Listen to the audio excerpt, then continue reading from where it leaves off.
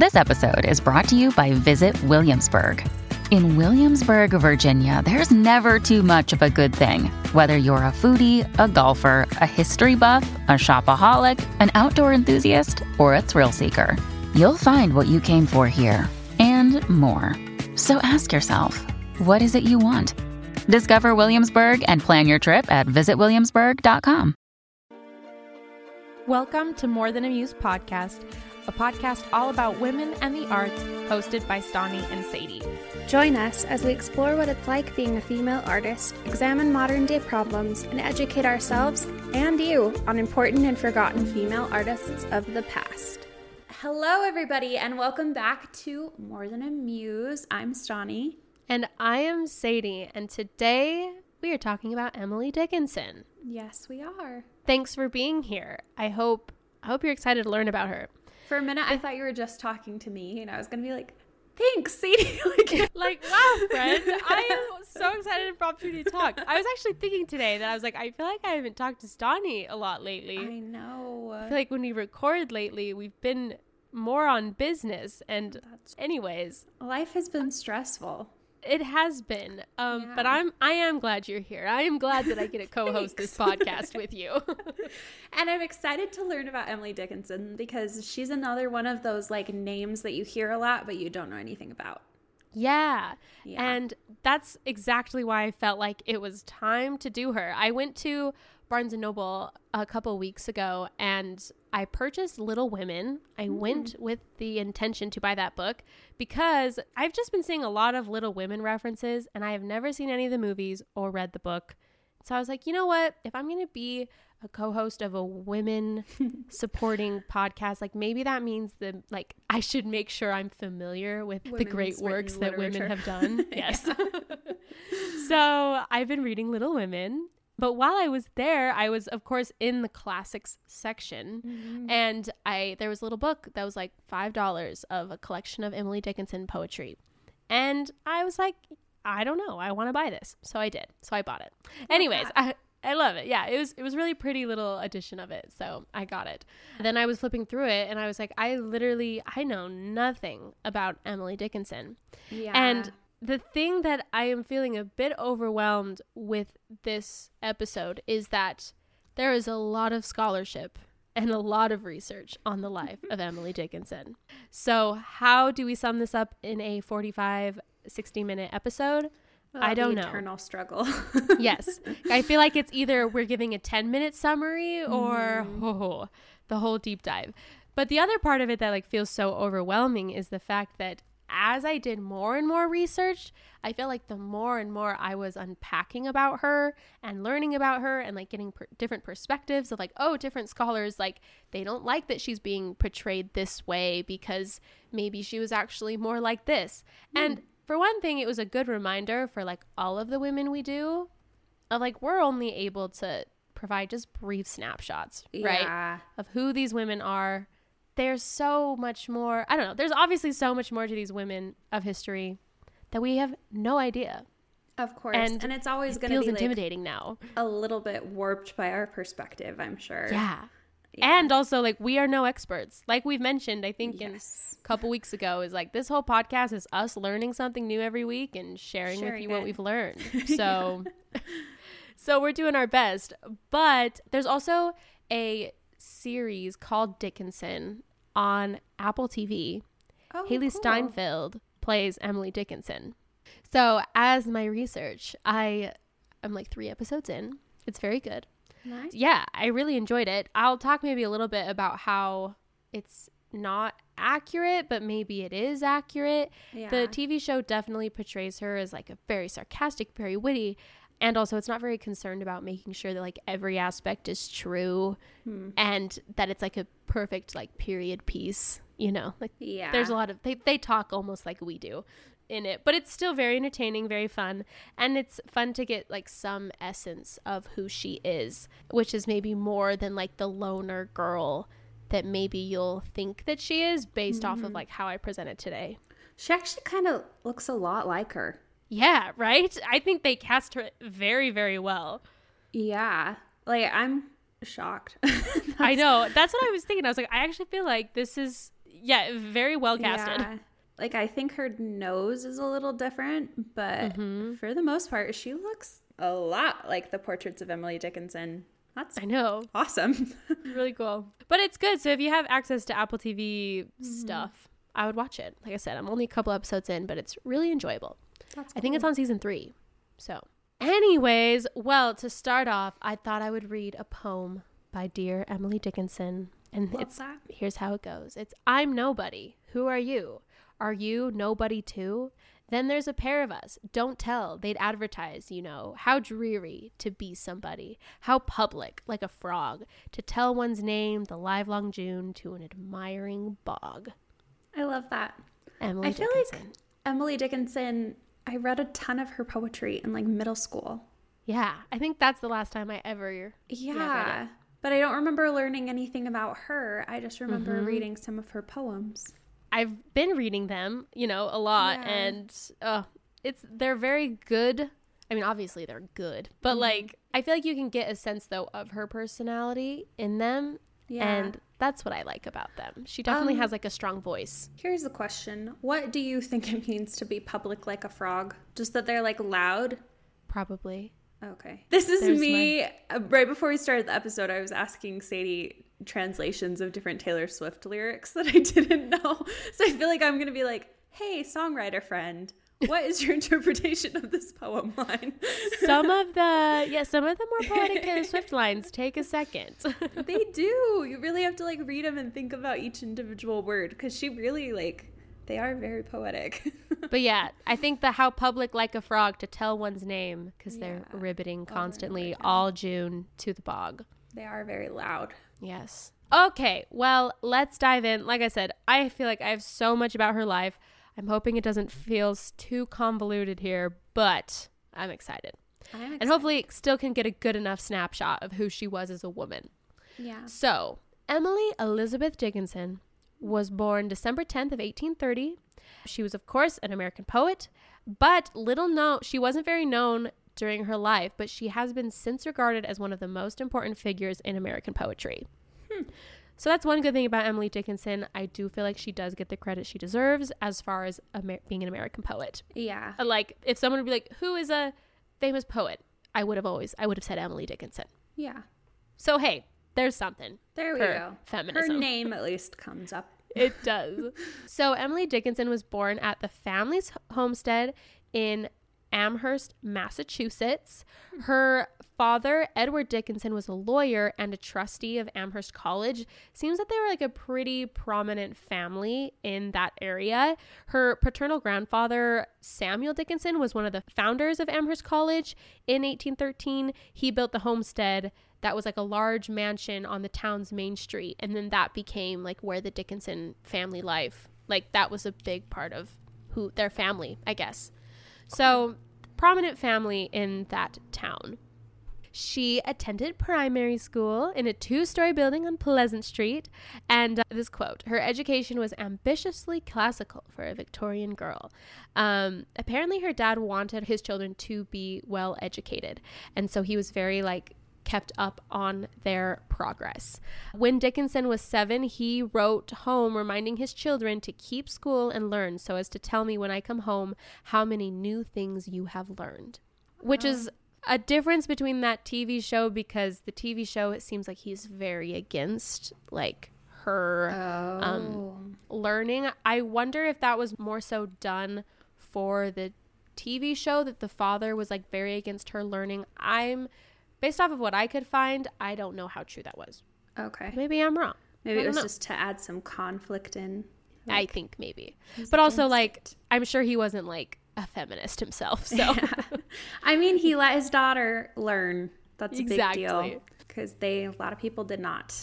Exactly. So I'm like, well, I mean, at least she was, learning a lot as a child. But there's a quote, I'll probably reference it later on, where Emily says, my father would give me books but didn't want me to read them. So it's kind of he would give her the books but then almost scold her that she wanted them so bad. So it sounds like they had an interesting relationship. He was battling with his own internalized misogyny. Sounds like it, yes. But she described her father in a warm manner, and her correspondence suggests that her mother was more cold and aloof. So in a letter, she wrote that her mom always ran home to Austin when a child and anything befell me. He was an awful mother, but I liked him better than none. So sounds like her father was more of a figure in her life than her mom. And yeah, the mom is very cold in the TV show. So there's a similarity. On September 7th of 1840, Emily and her sister Lavinia started together at Amherst Academy, that was a former boys' school that had opened to female students just 2 years earlier.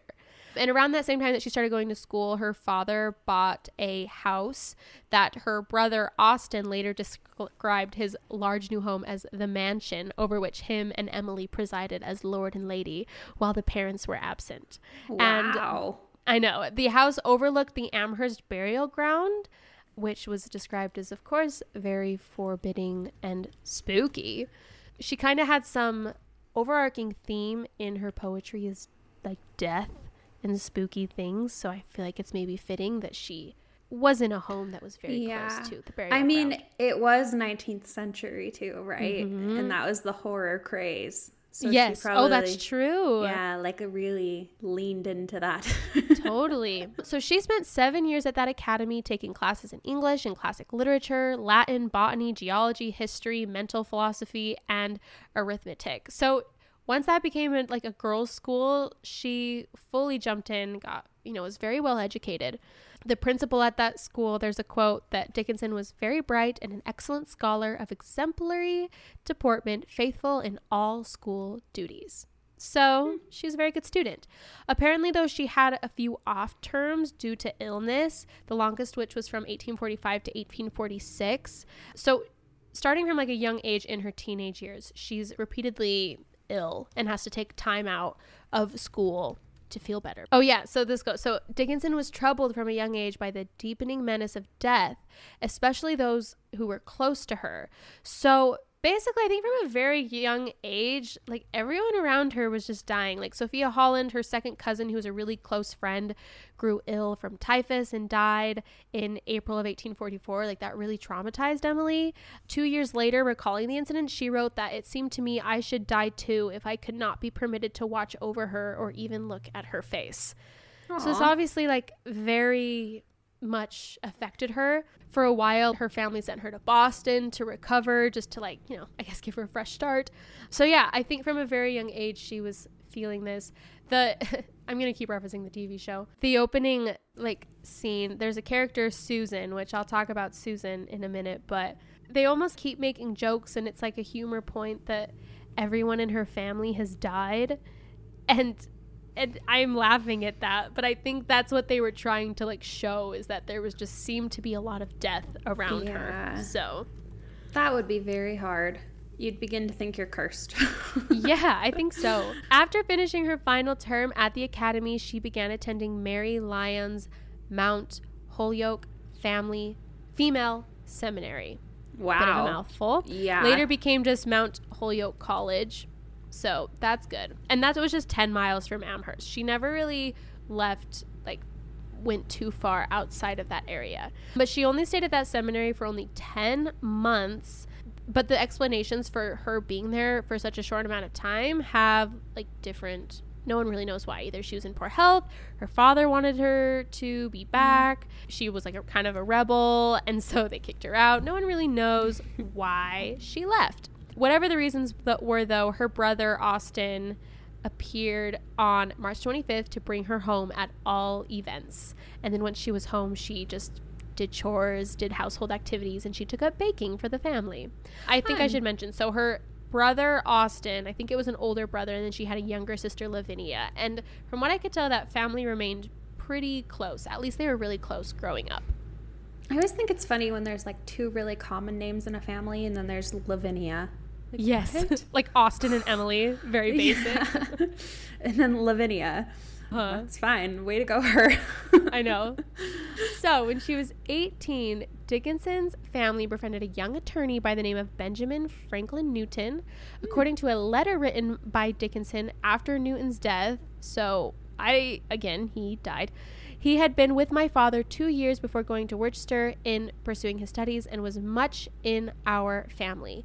But we don't think that this relationship was romantic. He, though, was a very formative influence and would become like the second in a series of older men that she would refer to variously as her tutor or master. He was the one who introduced her to the writings of William Wordsworth, and his gift to her of Ralph Waldo Emerson's first book of collected poems apparently like had a very strong effect on her. She wrote that he whose name my father's law student taught me has touched the secret spring.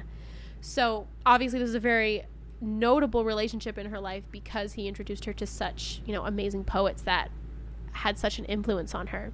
Yeah. And he held her in a high regard, believing and recognizing her as a poet. So I think that's really cool. There were people in her life that were at least encouraging of it. He died of tuberculosis, but he wrote to her saying he would like to live until she achieved the greatness he foresaw. Aww. Which I think is really sweet. And biographers believe that Dickinson's statement of 1862, this said, "When a little girl, I had a friend who taught me immortality, but venturing too near himself, he never returned." And they think that that's referring to this friend of hers. That's a very poetic way to say that. I know, right? Yeah.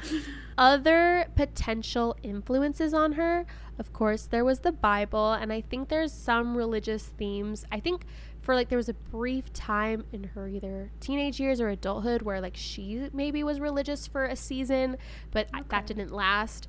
Was it like Protestant, Catholic? I think so. I think it was some like Christian religion that kind of came through the area, but she never was like officially baptized, and I think eventually just kind of moved on. Gotcha. She was also influenced by Lydia Maria Child's Letters from New York, which was another gift from Newton. And after reading it, she said, "This then is a book, and there are more of them." So I think that's sweet. Her brother smuggled a copy of Henry Wadsworth Longfellow's Kavanaugh into the house for her because apparently her father would have maybe disapproved. Her friend lent her Charlotte Bronte's Jane Eyre in late 49. And though we don't know for sure what the influence of that book was on her, when she acquired her first and only dog, she named him Carlo after the character, the St. John Rivers dog. So obviously that had some type of effect on her, that book, because she literally named her dog after a character. William Shakespeare was also a very big influence in her life. Referring to his plays, she later wrote to one friend, "Why clasp any hand but this?" and to another, "Why is any other book needed?" Wow. So very much held Shakespeare in a very high regard. Yeah, I mean, he is like Shakespeare. Yeah, the original like blueprint for all literature pretty much. So yeah, so I guess that's fair. Very good point. So adulthood. In early 1850, she wrote that Amherst is alive with fun this winter. Oh, a very great town this is. But then soon after, there was another death in the family. The Amherst Academy principal that she was very close with, Leonard Humphrey, died suddenly of brain congestion at 25. And 2 years after his death, she revealed to her friend, "Some of my friends are gone and some of my friends are sleeping the churchyard sleep. The hour of evening is sad. It was once my study hour. My master has gone to rest, and the open leaf of the book and the scholar at school alone make the tears come, and I cannot brush them away. I would not if I could, for they are the only tribute I can pay the departed Humphrey." So she's very that's such beautiful language in describing her sadness, but I think it just shows the depth of how all these things were affecting her, which I don't mean to call her dramatic for. Having all these people close to her dying is very sad. So I'm going to talk about Susan Gilbert. So during this time, her strongest and most affectionate relationship was actually with her sister-in-law, Susan Gilbert. So it's the woman that her brother married. And I'm pretty sure that they were childhood friends. So they grew up together. I think they met at some type of school, if I'm remembering right. But she eventually sent her over 300 letters, more than to any other correspondent over the course of their relationship. She was supportive of Emily the poet, playing the role of, quote, my most beloved friend, influence, muse, and advisor, and whose editorial suggestions Dickinson sometimes would follow.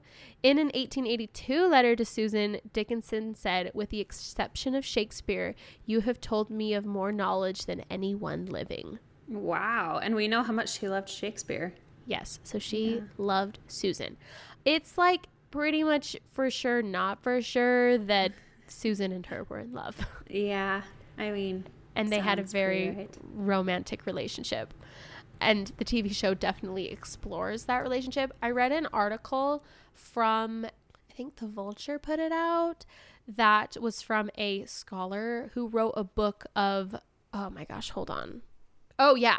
There's a book called Open Me Carefully, Emily Dickinson's Intimate Letters to Susan Huntington Dickinson. And it's pretty much just, I think, just a collection of these poems. And the Open Me Carefully, they actually got that from like what was written on the outside of one of her letters. So that's like a quote from Emily to Susan. And I was reading an article where they talked to the woman who compiled that book about the TV show and kind of asked, like, what do you think works? What do you think doesn't? And she was like 100% okay with everything that they did with the relationship between those two. Wow. So it very much like, it's like I said, there's nothing explicitly that tells us for sure, but like, yes, they were in love. What's interesting, though, is the importance of that relationship with Susan has maybe been overlooked due to a point of view that was first promoted by a woman named Mabel Loomis Todd, who was Austin Dickinson's mistress for a while. Oh. Yes, and she would diminish Susan's role in Emily's life due to her own, of course, poor relationship with her lover's wife. Can you believe it? She's so doesn't have a good relationship. And so I think she kind of painted Susan as like this cruel, like cold woman and totally did her best to like write her out of the picture. And I'll talk about later how she even had the power to do that. But this has been questioned by Susan and Austin's surviving children, with whom Emily Dickinson was very close. And like I said, many people have interpreted the relationship between Emily and Susan to be romantic. In the Emily Dickinson Journal, Lena Koski wrote, Dickinson's letters to Gilbert express strong feelings. She quotes from many of their letters, including from one in 1852, and she says, Susie, will you indeed come home next Saturday and be my own again and kiss me? I hope for you so much and feel so eager for you. Feel that I cannot wait. Feel that now I must have you, that the expectation once more to see your face again makes me feel hot and feverish, and my heart beats so fast. My darling, so near I seem to you that I disdain this pen and wait for a warmer language. So, I mean, you don't usually write like that to your sister-in-law. Same. Or to like your friend. Like, I love you, Stan. Love doing this podcast with you. I don't think I would write that way to you. So, no. I think that definitely surpasses typical female friendship. Yeah, definitely. It's kind of funny that we have like all of these letters. Like, do you think that will happen with historical figures now that we'll have like their text messages? I hope not. It's like, that's kind of a weird idea that like, is it just going to stop at some point? Like we won't That's have what records? I was thinking is I was like, this feels almost like so personal that I'm reading this personal correspondence with her and this woman that she loved, but like they've been since published, and now because we have these letters, we know so much about her. So and it's that's not like a blessing. Ever assumed that they'd be read though, right? Probably. I mean, I would assume probably not. Yeah. Kind of makes me feel bad about it, but I know, me too. I'm feeling a little like bashful reading this. I'm like, I feel like I'm reading someone's like text to their lover. Like, that's none of my business. But she married Austin in 1856 after a 4-year courtship, though their marriage was not a happy one. Yeah. Edward Dickinson, their father, built a house for Austin and Sue, naming it the Evergreens, a stand of which was located at the west side of the homestead. So they lived basically right next to the family home. Until 1855, she never really strayed from Amherst, except there was one spring with her mom and sister that they took a really long trip throughout Washington and Philadelphia and all around that And like through there, she met Charles Wadsworth, a famous minister of the Arch Street Presbyterian Church, with whom she forged a very strong friendship, which lasted until his death in 1882. But she only ever saw him twice. The first time that they met, and then again in 1862. But she variously referred to him as my Philadelphia, my clergyman, my dearest earthly friend, and my shepherd from little girlhood. Wow. So I feel like she like developed a lot of really strong friendships and like maintained those friendships really well. That's incredible, honestly. Mm-hmm. I'm like, how to go on a family vacation and like come back with a lifelong friend. I know. Maybe I should take notes. In the mid 1850s, her mom became very ill. And as her mom continued to decline in health, her domestic responsibilities weighed more and more on her. So she pretty much just fully confined herself within the homestead. 40 years later, Lavinia said that because her mother was chronically ill, one of the daughters had to remain always with her, and Emily took this role as her own and, quote, finding the life with her books and nature so congenial, continued to live it. Wow. So that family sounds like they were like very close, maybe not emotionally, but I don't think Lavinia ever married and Emily didn't either. They just grew up in that home, and Austen never strayed lived that like far from it either. Yeah. So they've stayed in Amherst. But because of this, she started drawing more and more from the outside world. She began in the summer of 1858 what would be her lasting legacy. So reviewing poems that she had written previously, she began making clean copies of her work and assembling them like very carefully pieced together manuscript books. Wow. And there's 40 of these books that she created from 1858 through 1865 that eventually held nearly 800 poems, but no one was aware of the existence of these books until after her death. Oh my gosh. Yeah. That's a lot of poetry to keep hidden for that long. And I feel like though she was obviously very inspired, that she knew that what she was doing should be preserved. Yeah. And obviously like it's amazing that she made those efforts to do that. That's incredible. So 40 different books all filled with poetry? Yeah, 800 poems total. Whoa. But no one knew that those were all there. In the late 1850s, she befriended someone named Samuel Bowles, who was the owner and editor-in-chief of the Springfield Republican, and his wife, Mary. They visited the Dickinsons regularly for years after, and during this time, she actually sent him over 36 letters and nearly 50 poems. Their friendship apparently brought out some of her most intense writing, and Bowles published a few of her poems in his journal. It was from 1858 to 1861 that she is believed to have written a trio of letters that have been called the Master Letters. These 3 letters, drafted to an unknown man simply referred to as Master, continue to be the subject of speculation and contention of who this master is that she's speaking to. So, and I know though that those poems, I believe they were published anonymously. Oh, okay. I wondered about that. Yeah, I forgot to mention that. We're going to take a quick break just to spotlight one of our new favorite women artists. Okay, so I found this person on my Instagram discovery page, which by the way is a bonus of our More Than a Muse Instagram page, because we follow all these artists, which means so much beautiful art is recommended to us. Yeah. And I found this painter. So her name is Morgan Gray, and the Instagram handle is Morgan Paint Stuff. And yeah, she is a painter. And I don't really know a lot about like styles, but it's like she paints Greek statues or just people in general. Some are abstract. They're just really freaking cool, and the colors are beautiful. I know that like she does commissions. Commissions are currently closed apparently, but I think she also does like just restocks and prints that you can purchase. These are so cool. I don't know how to describe the style. Yeah, I don't either. Oh, it looks like though she has restocks every week, so you can get the works on canvas. Oh my gosh, they're stunning. She did a whole Marvel series painting every single Marvel character pretty much. Yeah, She has Harry Styles, Billie Eilish, Princess Diana. Oh, they're so cool. These are amazing. I want this Artemis and Venus de Milo print. For real. Like, I'm obsessed. I honestly, oh, even a dolly. There we go. I am really so like, okay, I am definitely moving to Nashville. And so now I like get to decorate a future home. Yeah, guys. Hi, I'm moving to Nashville. I'm so excited. And now that I have all these arts, I'm like, we would love to buy a home. There's no way in heck we're buying a home this year. We looked into it. It's not going to happen.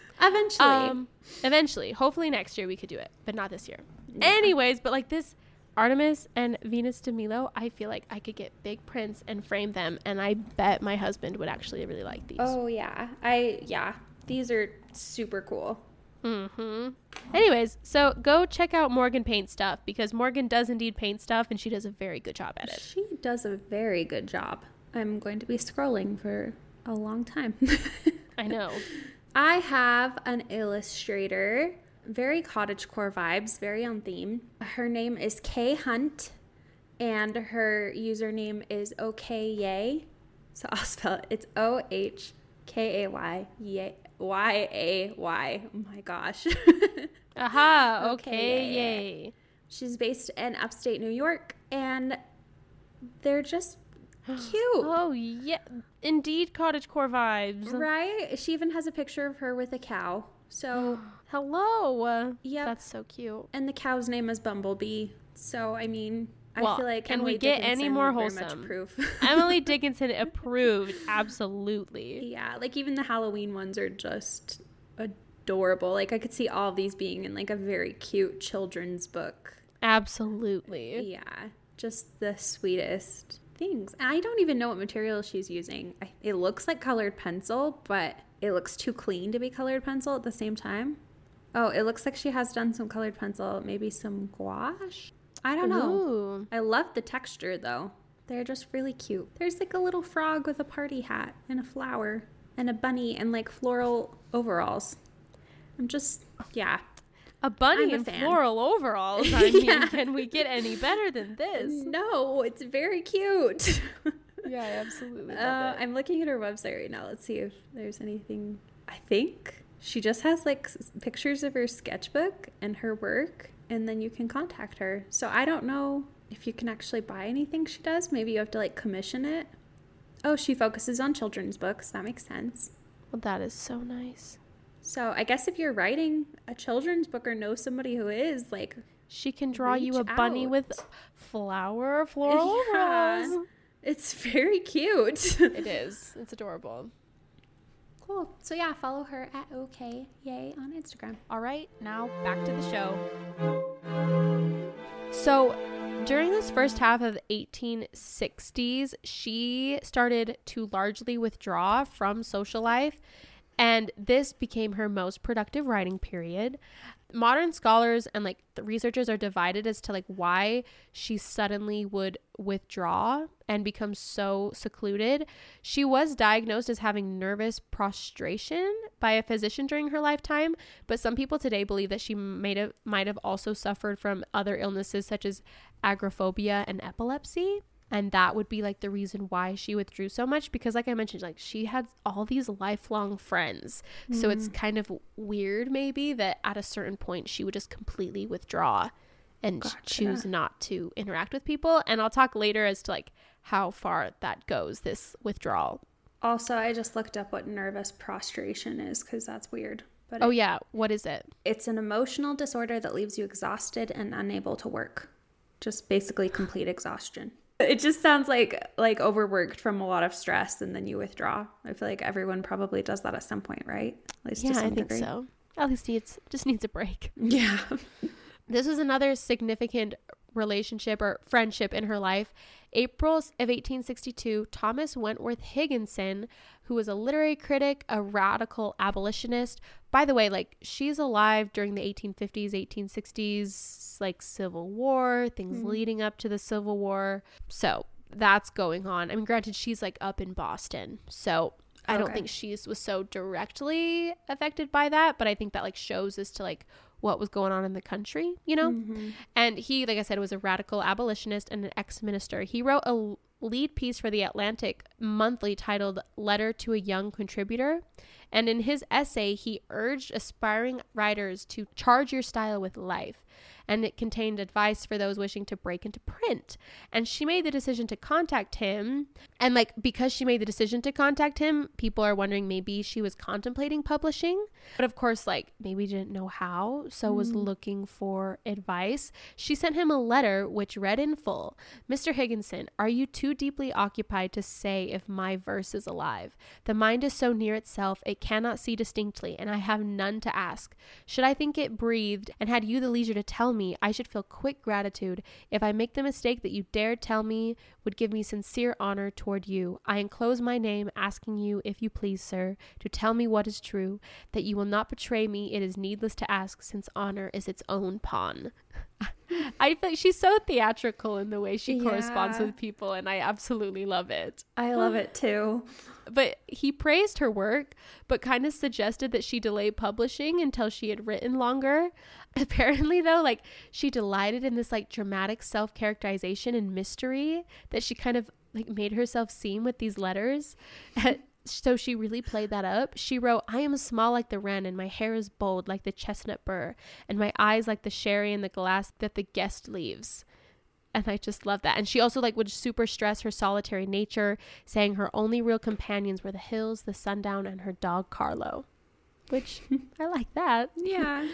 She also mentioned that whereas her mother did not care for thought, like I mentioned, her father brought her books but begged her not to read them because he fears they joggle the mind. I'll put the record down that my parents were both stupid. And you know what? Good for her. Yeah. But she really valued his advice, going from calling him Mr. Higginson to dear friend, as well as signing her letters, your gnome, your scholar. And his interest in her work like definitely provided really good moral support. Many years later, Dickinson told Higginson that he had saved her life in 1862, and they actually corresponded until her death. But her difficulty in expressing her literary needs and very much a reluctance to, I don't know, maybe like make that step. He didn't necessarily press her to publish, but someone said, a literary critic, Edmund Wilson, in his review of Civil War literature, said that with encouragement, she certainly would have published. So, yeah, I don't know why people around her weren't, but I mean, she sounds like a very strong personality, maybe a difficult woman. So maybe he was just like, I won't push it. So in the direct opposition of this like intense productive time that she displayed in the early 1860s, she wrote fewer poems starting in 1866. Personal loss and a loss of domestic help, she kind of became the main person taking care of the homestead. And she, I mean, at a certain point, sometimes you go through phases. Sometimes you're just too busy to write. Yeah. But her dog actually died during this time. After 16 years, she had that dog. Wow. Mm-hmm. And after Carlo, she never owned another dog. And then their household servant, Margaret O'Brien, had married and left the homestead that same year. And like I said, 9 years she was in the family. And until they brought in another maid, like 3 years later, she was once again responsible for the kitchen, cooking, cleaning, as well as the baking, which apparently she was a really good baker, randomly. Yeah. Around this time, her behavior began to change even more. She did not leave the homestead unless it was absolutely necessary as early as 1867, and she began to talk to visitors from the other side of a door rather than speaking to them face to face. And because of this, she kind of acquired local notoriety because she was rarely seen. And when she was usually clothed in white. Her one surviving article of clothing is just a simple white cotton dress. Few of the locals who exchanged messages with Dickinson during her last 15 years ever saw her in person. Austen and his family kind of began to protect her privacy, deciding that she was not to be a subject of discussion with outsiders. So her family was very protective of this. But despite her physical seclusion, her letters, she was still very almost like socially active and very expressive through all of her surviving notes and letters. Do we know why she did that? I don't think so. So like her behavior changed. I'm thinking she must have had some type of physical illness. Yeah. Because why else would you just not let anyone but your family see you for the last 15 years of your life? That's interesting. Maybe it was just mental illness. I don't know. Maybe. But when visitors came to either the homestead or the Evergreens, she would often leave or send over small gifts of poems or flowers. And there's a poem that she wrote, and it's a solemn thing. It was, I said, a woman white to be, and wear, if God should count me fit, her blameless mystery. So maybe she's doing it for the dramatics. Yeah, I don't know. She's just like, I want to be a Victorian ghost. I mean, let's do it. Higginson, that, writer that she became really good friends with, tried to get her to come to Boston in 1868, but she declined, saying, could it please your convenience to come as far as Amherst? I should be very glad, but I do not cross my father's ground to any house or town. And in 1870, he actually did come to Amherst, and they met. Later, he referred to her in the most detailed and vivid physical account of her on record as a little plain woman with 2 smooth bands of reddish hair in a very plain and exquisitely clean white piqué, yes, and a blue net worsted shawl. He also felt that he never was with anyone who drained my nerve powers so much. Without touching her, she drew from me, and I am glad not to live near her. Wow. So she obviously had a very strong presence, I guess. I guess. But, Holy cow. that's just his opinion. This makes me really want to meet her. I know. Just because I'm insanely curious. That's what I feel like. The more I learned about her, the more I had more questions. And that's why I feel like I still wasn't able to get like a good picture of really who she was. Because I'm like, I don't know why she didn't see anyone for the last 15 years of her life. Or like all these accounts of her are just like so different, I feel. Yeah. Because it seems like her family just adores her. And I know I read too that like the children in her life, she was very close with, and they just loved her. So I'm like, this is just so interesting to me of why, of who she was and what she was like. Yeah, that's really interesting. I don't feel like we've ever seen this many conflicting opinions of one person. Right? What I thought was interesting is there's a scholar, Judith Farr. She wrote that during Dickinson's lifetime, she was probably more known as a gardener than a poet, because she studied botany from the age of 9, and along with her sister tended the garden at Homestead. During her lifetime, she assembled a collection of pressed plants in a 66-page leather-bound book that contained 424 pressed flower specimens that she collected, classified, and labeled using the Linnean system. Wow. So just a woman of many talents and passions. Yeah. Baking and gardening and poetry. And mystery and drama. That sounds like the perfect cottagecore life. Yep. I was going to say, like, this is where the cottagecore lesbian trope comes from. It's Emily Dickinson. It's Emily Dickinson. Yeah. Like, I'm like, oh, I get it. This is a very real thing that existed. Yeah. It's just the life of Emily Dickinson. Well, there we go. On June 16th, 1874, while in Boston, Edward Dickinson, her father, suffered a stroke and died. When the simple funeral was held in the homestead's entrance hall, she actually stayed in her room with the door cracked open, and she didn't attend the memorial service either. So this really shows, like, even for her own father's funeral, she did not make an appearance. Yeah, there had to have been something going on. You don't hide yourself that much. Yeah, I agree. And maybe like some Emily Dickinson scholar would be able to say what it was, but nothing that I could find could like say exactly what was going on here. That's so interesting. She wrote to Higginson that her father's, quote, heart was pure and terrible, and I think no other like it exists, which makes me laugh. And then later on, June 15th of 1875, so just, oh my gosh, almost a year to the day, her mother also suffered a stroke, which caused her issues and impaired her memory. I don't think she died from that immediately, but also like 2 family friends who were very close to her died around this time. So just again, so much death. Yeah. So she continued to write in her last years, but she stopped editing and organizing her poems like she did in her past. She also apparently made her sister Lavinia promise to burn her papers and all of her correspondence once she passed away. And she didn't? And she didn't, and that's why I was able to read all of these her quotes. Love letters. Yes, Like I mentioned, her sister, she never married either, so they both stayed at the homestead until they died. The 1880s were a difficult time for the remaining Dickinsons. Austin, who was very alienated from his wife, fell in love with a Mabel Loomis Todd, an Amherst College faculty wife who had recently moved to the area. So she was also married? I think, if I'm reading that right, yep. Goodness Todd gracious. never actually met Emily, but was intrigued by her because, of course you are, this intriguing character. She referred to her as a lady whom the people call the myth. And Austen distanced himself from his family as his affair continued, and his wife became sick with grief, of course. The mother died on November 14th of 1882. 5 weeks later, she wrote, "We were never intimate while she was our mother, but minds in the same ground meet by tunneling, and when she became our child, the affection came."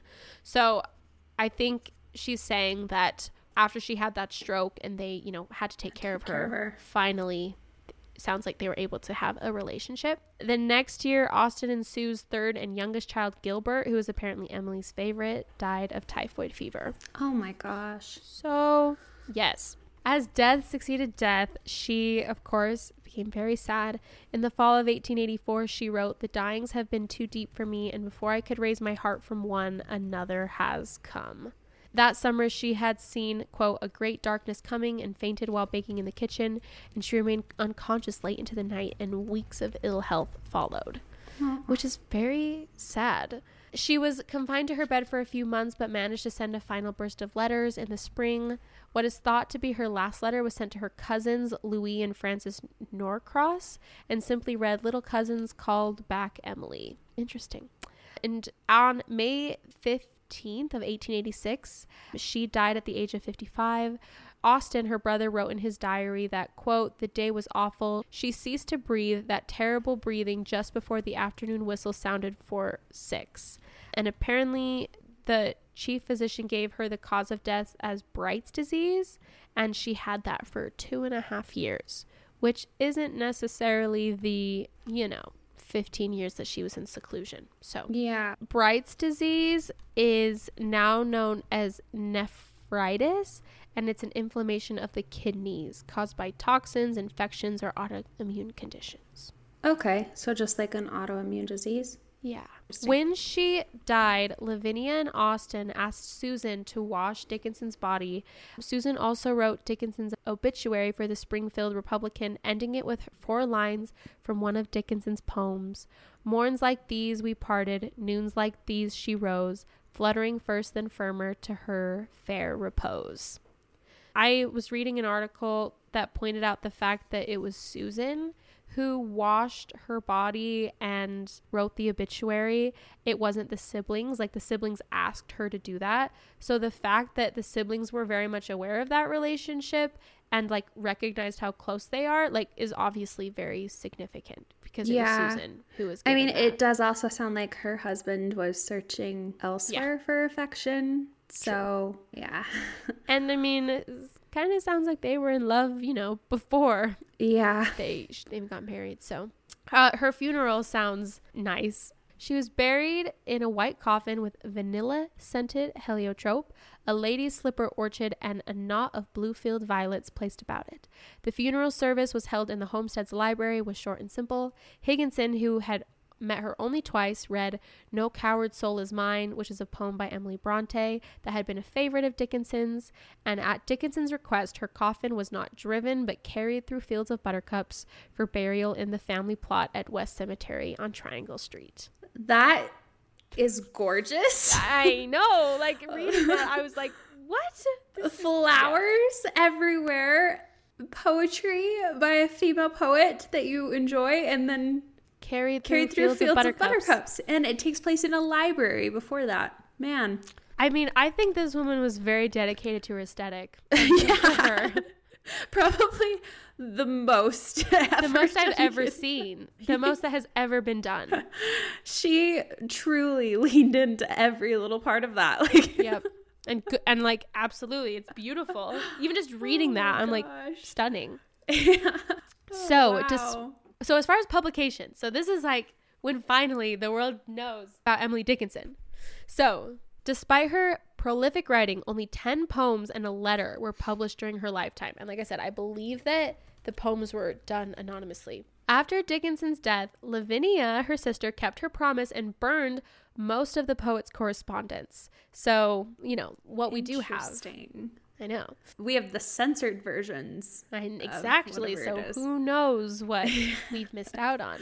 Significantly, though, Emily had left no instructions about the 40 notebooks and loose sheets gathered in a locked chest. Lavinia recognized the poem's worth and became obsessed with seeing them published.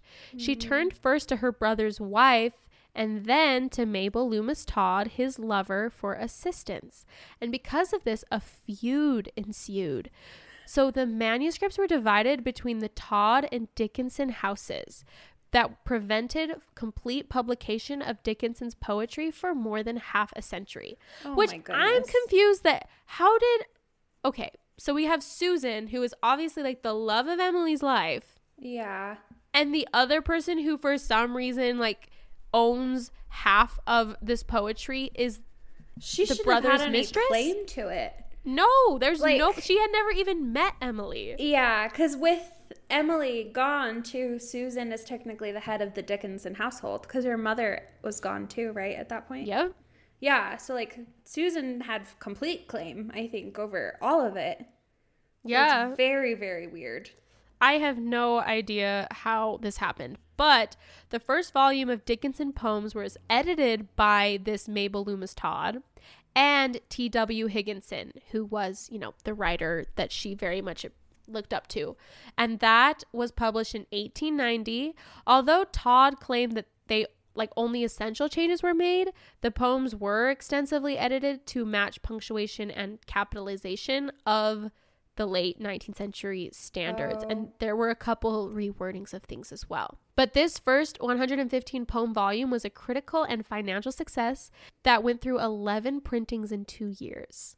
Poem's second series followed in 1891, running to 5 editions by 1893. A third series appeared in 1896, and one reviewer in 1892 wrote, "The world will not rest satisfied till every scrap of her writings, letters, as well as literature has been published." Whoa. I know, right? Martha Dickinson, who was the daughter of Susan and Austin, published collections of her aunt's poetry based on the manuscripts held by her family, whereas Mabel Loomis Todd's daughter, Millicent Todd Bingham, published collections based on the manuscripts held by her mother. And these competing editions of Dickinson's poetry, often they were differing in order and structure, kind of ensured that the public's work, though, was in the public's eye. So it's almost like because they were competing with each other, I think more and more and more kept getting published. And maybe I don't know how aware of the feud everyone was, because I wonder if that added almost a reason to try each version of it. I don't know. So maybe that ended up aiding Emily Dickinson, even though it just drives me insane that the lover of her brother for some reason had claim to half of this. It makes and the fact that Austin Dickinson is fine with this, it's fine. I don't understand. What the heck? I know. But the first scholarly publication came in 1955 with a complete new 3-volume set that was edited by Thomas H. Johnson, forming the basis of later Dickinson scholarship. His varium brought all of the known poems together for the very first time, and the goal was to present the poems very almost identically as the way Dickinson had left them in her manuscripts. They were untitled and they were only numbered, which is how they were originally written. In 1981, the manuscript books of Emily Dickinson was published. Using the physical evidence of the original papers, the poems were intended to be published in their original order for the first time. And apparently the editor relied on smudge marks, needle punctures, and other clues to resemble the poet's packets, to actually put them in the correct order. That's cool. So, yeah. The biographer Alfred Habiger wrote in My Wars Are Laid Away in Books, The Life of Emily Dickinson. He wrote that the consequences of the poet's failure to disseminate her work in a faithful and orderly manner are still very much with us. So, very significant. Okay, I feel like I've been talking so much, but I do want to actually give a shout out to her poetry and talk a little bit more about that before we wrap up. I've been held captive the entire time. So. Perfect. Yeah. So her poems generally fall into 3 distinct periods, and the works in these periods have like certain characters in common. So before 1861, the poems are most often conventional and sentimental. Thomas H. Johnson, who later published the poems of Emily Dickinson, was able to date only 5 of her poems that were written before 1858. 2 of those are mock valentines that were done in kind of like an ornate and humorous style, so I'm sure it was kind of more of a joke. And 2 others are more conventional, one of which is about missing her brother Austin, and the 5th poem, which begins, "I have a bird in spring," conveys her grief over the feared loss of friendship and was sent to her friend Sue Gilbert. In 1858, she began to collect her poems in the small hand-sewn book she calls fascicles. Fascicles? Anyways, so before that, though, they only had like those 3 random things, which, yeah, I love that one of them's literally a joking valentine. Yeah. From 1861 to 1865, this is her most creative period, and these poems represent her most vigorous and creative work. Her poetic production also increased dramatically during this period. It's estimated that she composed 35 poems in 1860, 86 poems in 1861, 366 in 1862, 141 in 1863, and 174 in 1864. And this is kind of when she really developed her more common themes, which were nature, life, and mortality. Man. 366 poems in 1 year. That's one a day. That's a lot of poems. That's a lot of poems. Yeah. After 1866, though, only 1/3 of her poems were written in these last 12 years of her life, which is crazy. Like, you know, 1/3 of her poems in the last 12 years, and then there was 1 year that 366. But hey, you know what? That just shows we all have creative ebbs and flows. Yeah. You can have an off season and still become one of America's most important poets. Definitely.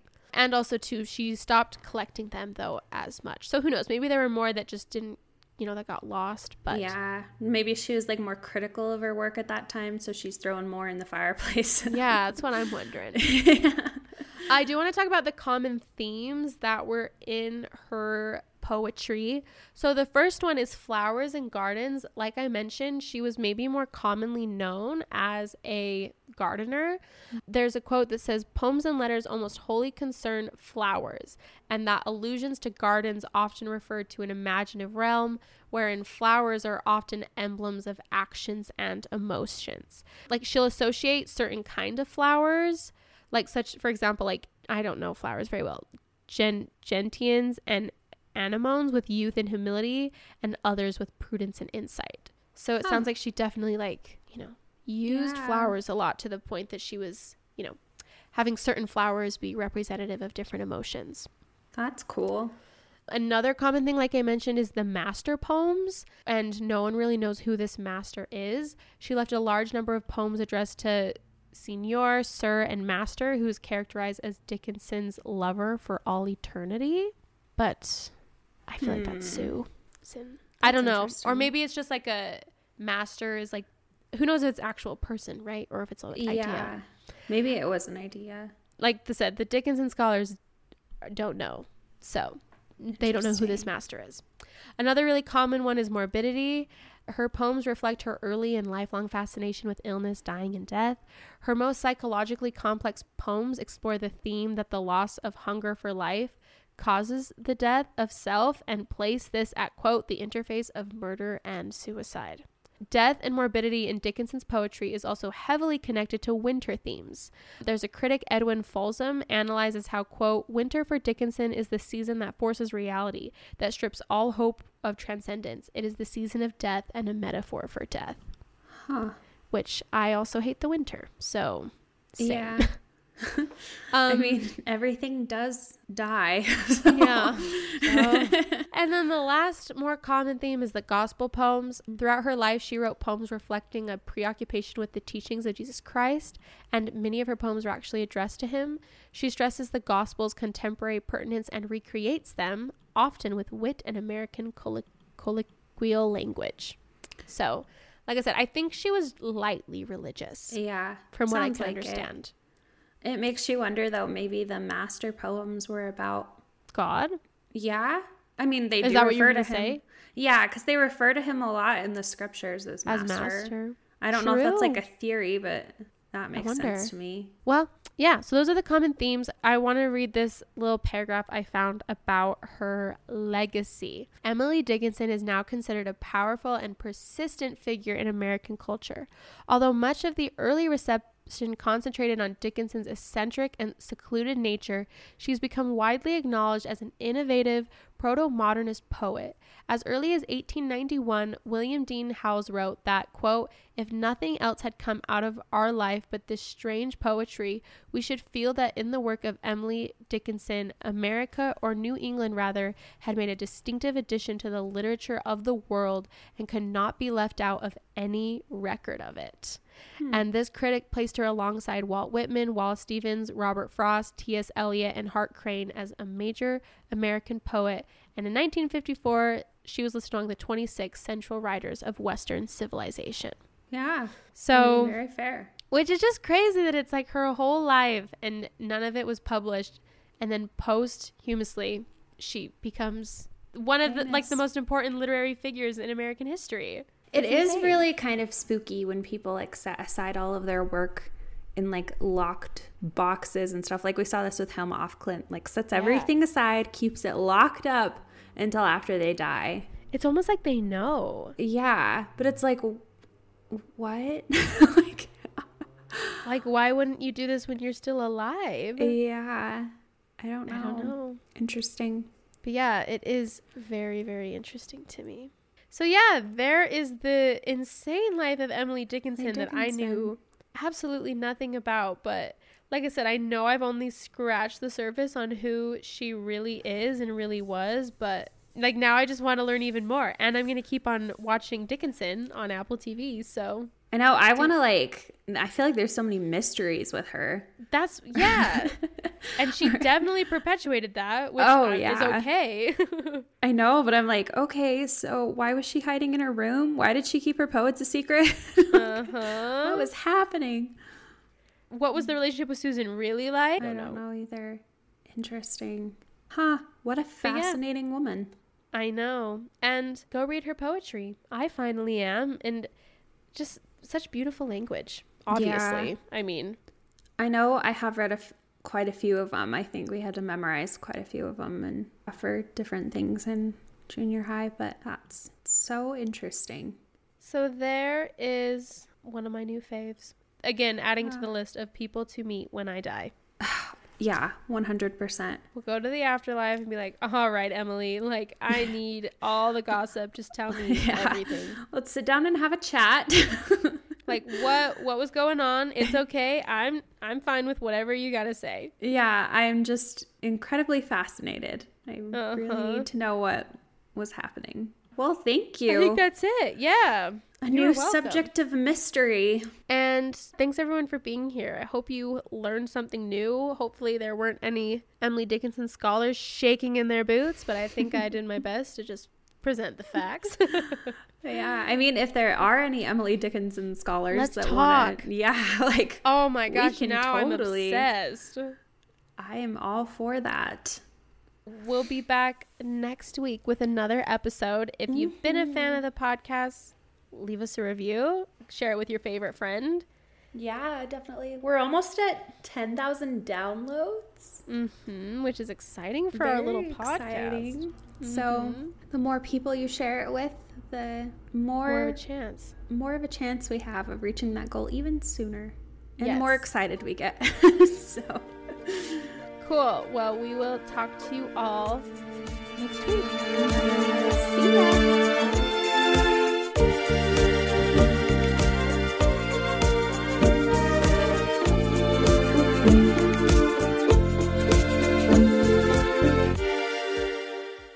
Everyone is talking about magnesium. It's all you hear about. But why? What do we know about magnesium? Well, magnesium is the #1 mineral that 75% of Americans are deficient in. If you are a woman over 35, magnesium will help you rediscover balance, energy, and vitality. Magnesium supports more than 300 enzymatic reactions in your body, including those involved in hormonal balance. From functional medicine doctors to mental well-being and female hormone experts, we all know that magnesium is the one mineral to improve all aspects of well-being and health. But which one? Magnesium Breakthrough from Bioptimizers, the trusted choice recommended by leading experts with 7 best-absorbed forms of magnesium to ensure your body receives the support it needs for overall well-being. Go to bioptimizers.com/balance today and use code BALANCE10 for 10% off. Support your journey to wellness at bioptimizers.com/balance. Magnesium Breakthrough from Bioptimizers, your foundation to optimal health and vitality. Hey, podcast listener. Do you love talking about movies, music, TV, comics, and games? Then you should be listening to The Great Pop Culture Debate, back and bigger than ever for Season 9. This season, the panelists discuss the best James Bond film, the best Elton John single, the best Nickelodeon original series, the best Batman villain, and so much more. Find the show wherever you listen to podcasts, or head to greatpopculturedebate.com. More than 100 topics are already available. Subscribe today.